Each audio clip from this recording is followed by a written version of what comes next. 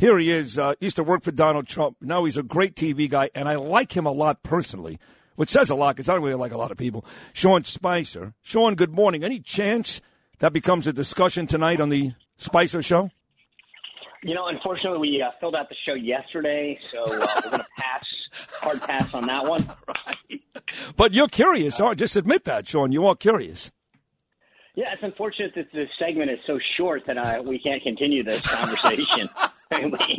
we need to get straight to this Biden press conference. Yeah, we do. I'd love to, but to discuss of course you would. So you're funny. So you yelled at me last night in very respectful terms because I was texting you back and forth during your terrific show to see if you would come on this morning. And at one point you go, Sid, I'm doing live TV. And I'm going, Sean, I'm watching the segment right now. You're talking about us buying masks from China and giving China money. So just so you know, while you were right, you were doing live TV. I'm watching you all the time, buddy. I think you're great. Well, thank you. But first of all, during one break, it was like, hey, I'd love to get you on tomorrow. And I'm like, sure, great. And then you were like, we're negotiating the time. And I hadn't responded quick enough because, of course, I've got to check the morning calendar. And you were like, hey, I need an answer.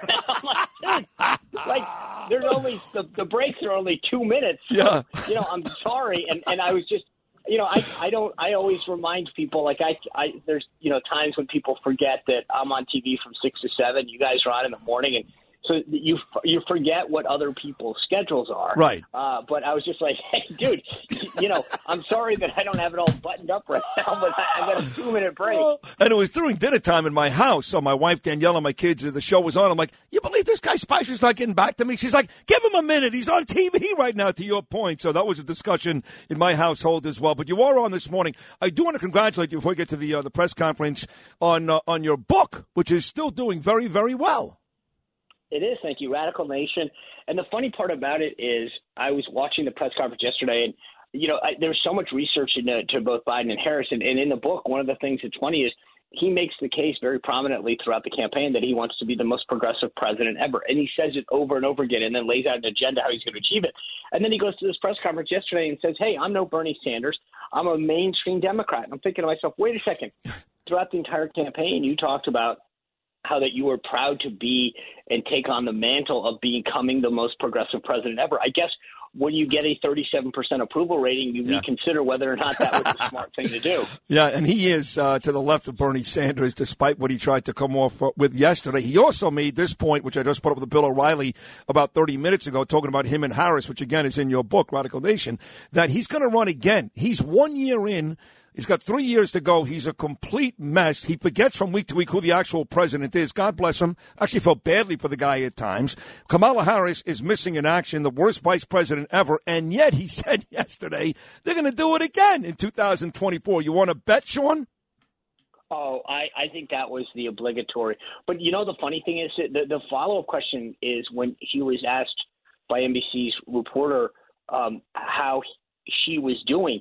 His answer was, "She's doing good." I know. I mean, that if you're grading, that's a C. I mean, that's no one says how you doing? Good. That's not great. Well, that wasn't a vote of confidence. No, no. I mean, if she was sitting in her head, I also think that if you watched her Today Show interview today, I think he was like, "Oh, that was good." It's just. I mean, I think between the two of them. They probably have that thing where he walked back to the office yesterday and said, Kamala, how did I do? And she went, good.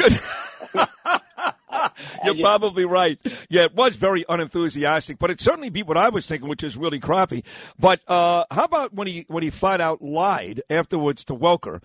And Welker wasn't even Peter Doocy. It was Welker, of all people, who actually said to him, do you feel badly now about talking about people who were against the Georgia voting bill, using them in the same sentence as Jefferson Davis and Wallace and all these folks? And he said, I never said that. I replayed the audio this morning in Georgia. He absolutely said that. Well, the problem is that what happened is when he realized the backlash, then he was like, oh, I didn't say that. And it's like we all heard it. We all know what he meant. And frankly, the other thing that I've brought up is that he's done this to others, right? So when he disparages other people, he does it in the same tone. He just now doesn't like that people are using his words and saying, wow, look at what you're saying. And He's going, well, that's not exactly what I said. It's like, well, but that's what you do to everybody else. You take their words, twist them, right, and then accuse them of saying things, and now you don't like it when it's being done to you. Yeah. And he went after that one reporter. He said, tell me where I said it. It got a little testy. Wegman, it was clearly past nap time. Yeah, it was past nap time. Look, forgetting about the people, we'll get to that in a moment, but even what he's trying to accomplish in D.C., the Build Back Broke deal, that's gone off the table. Thank God for Joe Manchin, Sinema, and the rest of them. Now this voting rights bill, which is a joke. I mean, the filibuster is the only thing that makes sure we have checks and balances there in D.C. Again, thanks to Joe Manchin and others, that's off the table. So this guy's striking out, Sean Spicer, every time. Oh, yeah. I mean, right now, and by the way, the clock is ticking. The one thing, and you brought up the book, I've made this point over and over again.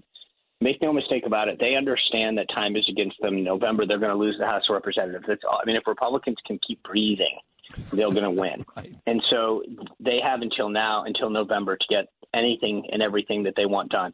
Elizabeth Warren said this last night to a reporter that, they need to get as much done between now and November. And I've been saying this since the shellacking that they got in Virginia. So just mark my word, they're going to break up the pieces of this agenda and try to jam it through.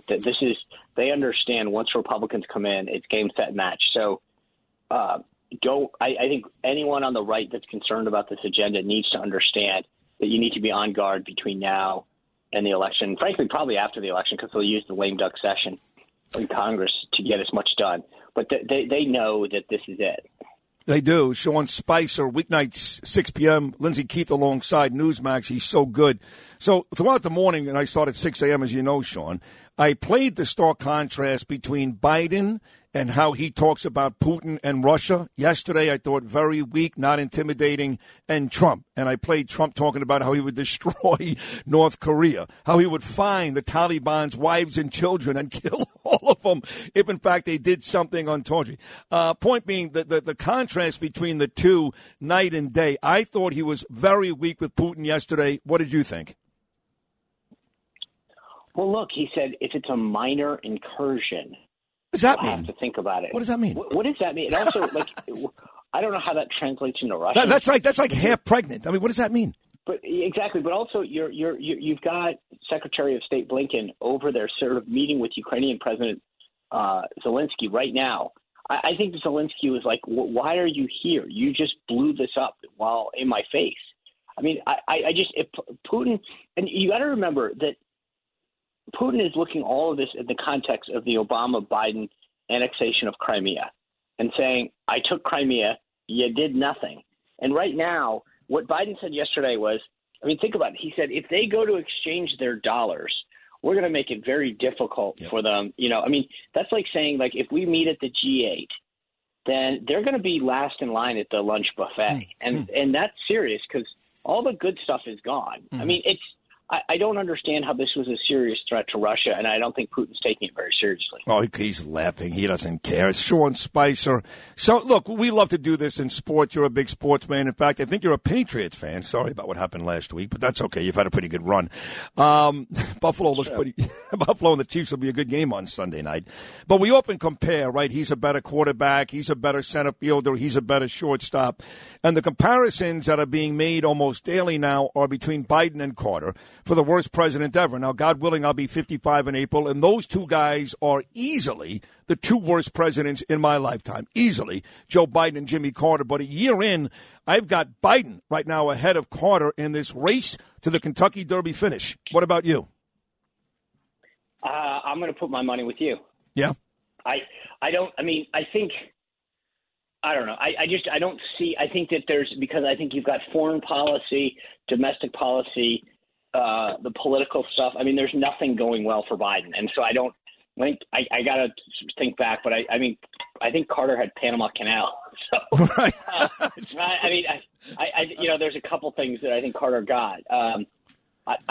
Carter also got, listen, he did broker that peace deal with Sadat in Egypt. That was a big deal. Yep. That was a big deal at the White House. Yep. So, I'll give right now, I think Carter's going to win this. So do you think that your former boss, Donald Trump, is a shoo-in in 2024. You know, O'Reilly tells us all the time that he can't really announce he's officially running because of the Finance Committee rules till January 1 of 2023, but he is going to run. He's going to run. If O'Reilly's right and that's the case, is Trump a shoo-in in 2024? Well, I do think O'Reilly's right for those reasons. I mean, once he runs campaign finance rules, limit the donations that he can take in his official campaign versus the PAC that he's running, the Save America PAC. 2, it limits what he can say and do in a lot of ways. So yes, he's constrained in a lot of ways politically. 2, I also think it's stupid. I mean, he's got the midterms. Why not focus on that, get some political credit for helping people? But 3, I'll tell you this. Elections are strange things. I mean, I would say if the election were held today, then yes. Yeah. And I don't see things turning around much well. But I just, you know, we're far enough away. But I would say right now that you got to go through the iterations. Is Trump the front runner in the Republican primary? Absolutely. There's no one else right now that I can see possibly challenging him. So he gets through that hurdle really well. In the general election, if it were to be Biden, and I'm not so certain that's the case, then yeah, hands down. If it's Harris, which I don't think it would be, he still wins that. I think I've always said it's going to be Pete Buttigieg in 2024, and I'll be honest with you, I think Pete Buttigieg could give him a run for his money. Really? Pete Buttigieg? Well, if Pete Buttigieg can give him a run for his money, I got news for you, Sean Spicer. If these folks can convince Michelle Obama to run, she'd kick his ass. Yeah, I will say this. So Michelle Obama, one, has never expressed not only an interest in running, but a disinterest in running. 2, is I think one of America's fascinations through the years has always been in people who have never run, who, you know, whether it's Colin Powell, there's always these people who we want to run, Oprah. And as soon as they run, Trump? I'm feeling that kicking the tires. Yeah, but Trump is and again, I think there's a lot of questions about it, but I think it's he had been, in a media world where he took some hits. True. And, True. And I just don't think a lot of these other folks are used to getting hit, right? So everybody loves Oprah. Everyone loved Colin Powell. Everyone loves Michelle Obama. And I for the folks on the right, I know I'm just saying from a media fascination standpoint, True. I think it's different to take a punch in the face when some people come at you with opposition research and say, hey, here's little Billy from 7th grade that says that you spilled stuff all over him and then laughed at him. Right. They're not used to that. And I think Trump was used to taking a hit. He played rough and tumble, and he knew what it was like to punch back. These other folks don't. No, you're right. That's a great point. 30 seconds. So you're telling me if Buttigieg had to run against Hillary for the win for the primary, that he would beat her today? Yes. Wow. Easily? Yeah.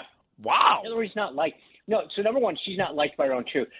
2, Buttigieg, I think, appeals to the left. He's young. He's articulate. He's a veteran. Yep. He's got this sort of woke thing going. He's where I think a lot of the folks in the left look at as the future because he articulates he checks a lot of the boxes, which is what they're all about, and he professes the wokeness that they want to hear. He does, and being gay doesn't hurt. I got to tell you, I love your TV show. You're great when you come on with me and Bernie, when you come on solo with me, too. I really appreciate it, man. I know you're busy all day, but I really appreciate it. You're great. Who's on the big show with you and Lindsay tonight?